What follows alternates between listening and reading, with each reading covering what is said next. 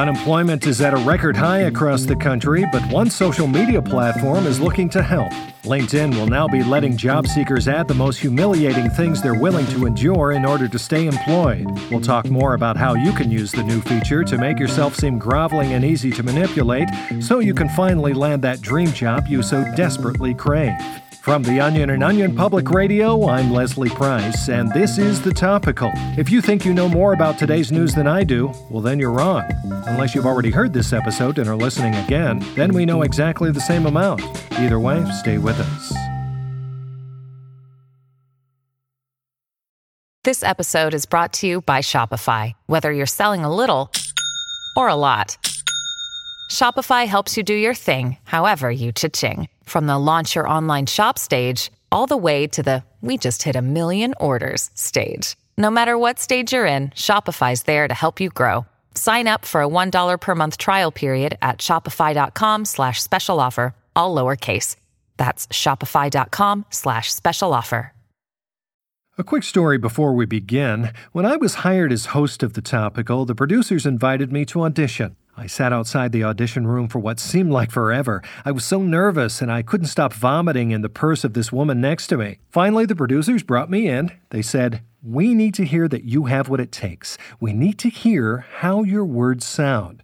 So, all I had to do was recite every single word in the English language. 900,000 words and 289 hours later, I had the gig. I bring this up because today we're talking about jobs and how one online service is helping job seekers to get a leg up in a tough hiring environment. LinkedIn announced this week that users searching for jobs on their website can now add the most humiliating things they're willing to endure in the workplace to help them stick out to potential employers. For more on this new feature and how it could potentially help you, we're joined by Chief Jobs Correspondent Rebecca Neal. Hello, Rebecca. Hi, Leslie. Rebecca, what brought about this new development? Well, there's a lot more competition now for jobs as people try to find employment again amidst the coronavirus pandemic, so people need to find a way to get a leg up. Instead of highlighting your previous experience or college degree, users can now stand out in the crowd by pointing out how they'd be willing to work 80-hour work weeks with no overtime pay and never complain about unsafe working conditions. Yeah, there's no better way to let a potential employer know how willing you are to dehumanize yourself for a paycheck, even a shitty paycheck, than to put it out in the public for everyone to see. Right,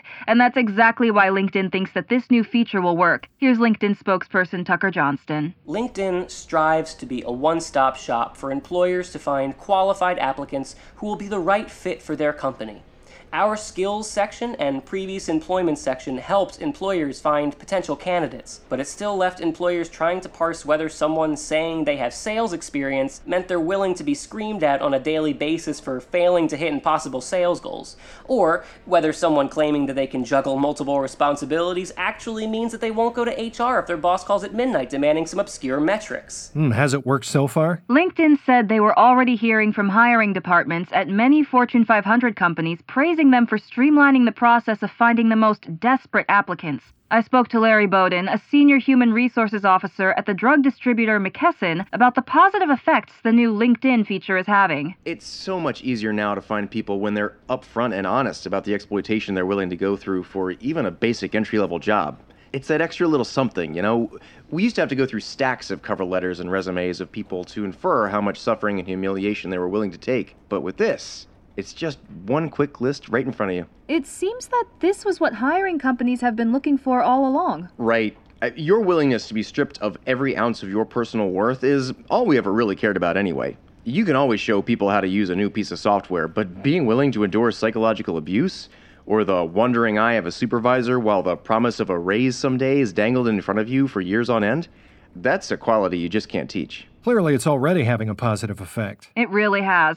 On top of this new feature, LinkedIn also added a section that allows former bosses and colleagues to endorse the specific types of debasement users were willing to put up with at their past jobs. What's been some of the top endorsements? Really walk all over her is a popular one, as well as let me call her by the wrong name for 7 years. I'm looking through LinkedIn now. Seems like the job applicants are really taking to this as a way to stand out. Here's one new blog post. 6 tips for your LinkedIn profile to show potential employers that you are meat, you are lower than dirt, you are slurry for the churn of profit. Bookmark that one for later. Now, Rebecca, I understand that you put this new feature to the test. That's right, Leslie. I wanted to show our listeners firsthand what the new feature is like, so I recorded myself checking off humiliations I'd be willing to endure for a job from LinkedIn's convenient drop-down menu. Here's that recording from my home earlier today. Let's see. Willing to be berated by a senior representative for something that's not my fault? Check. Willing to work at a company where women make less than men? Sure, as long as they assure me I'm being considered for a raise after 6 months but don't actually mean it. And then, let's see, experience section. 4 to 5 years experience of being bullied by coworkers and not reporting it to HR? I'm solid there. And how much experience letting my work life erode any and all boundaries with my personal life and make my job my complete priority to the detriment of my own physical health and sanity? At least a decade. Cool. Well, I feel like I did pretty good here, and oh, hey, look at that! Job offer from Facebook already. Oh, wow, that was fast. Yeah, it really was. Did you take the job? Well, upper management caught wind of my responses on LinkedIn and told me they had no idea how much humiliation I'd be willing to endure for a job, so they cut my salary in half and eliminated my health insurance.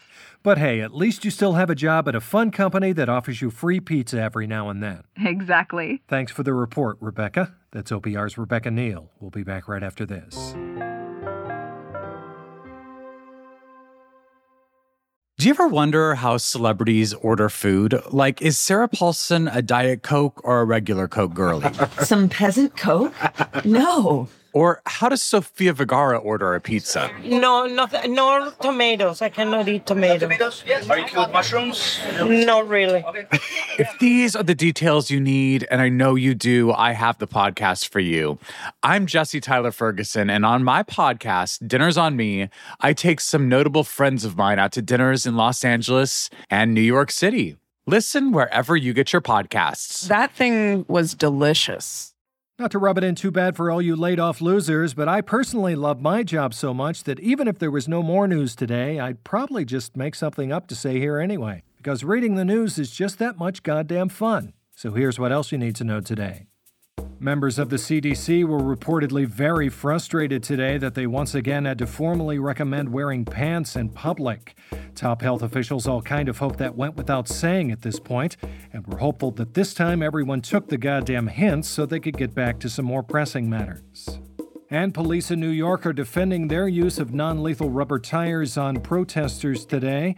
Many critics have pointed out that the use of these quote-unquote non-lethal weapons can still inflict serious injury when used to run over a person, but the NYPD is insisting that the use of these tires is both a necessary de-escalating tactic and far preferable to the alternative of being shot in the face.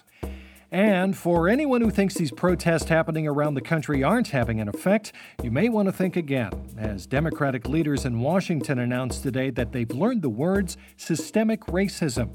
DNC officials, as well as Democratic lawmakers in the House and Senate, were reportedly very happy to learn the new words and couldn't wait to find out what they mean.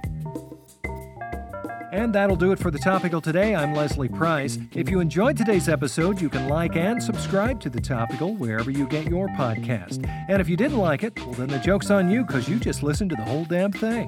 See you tomorrow, stupid.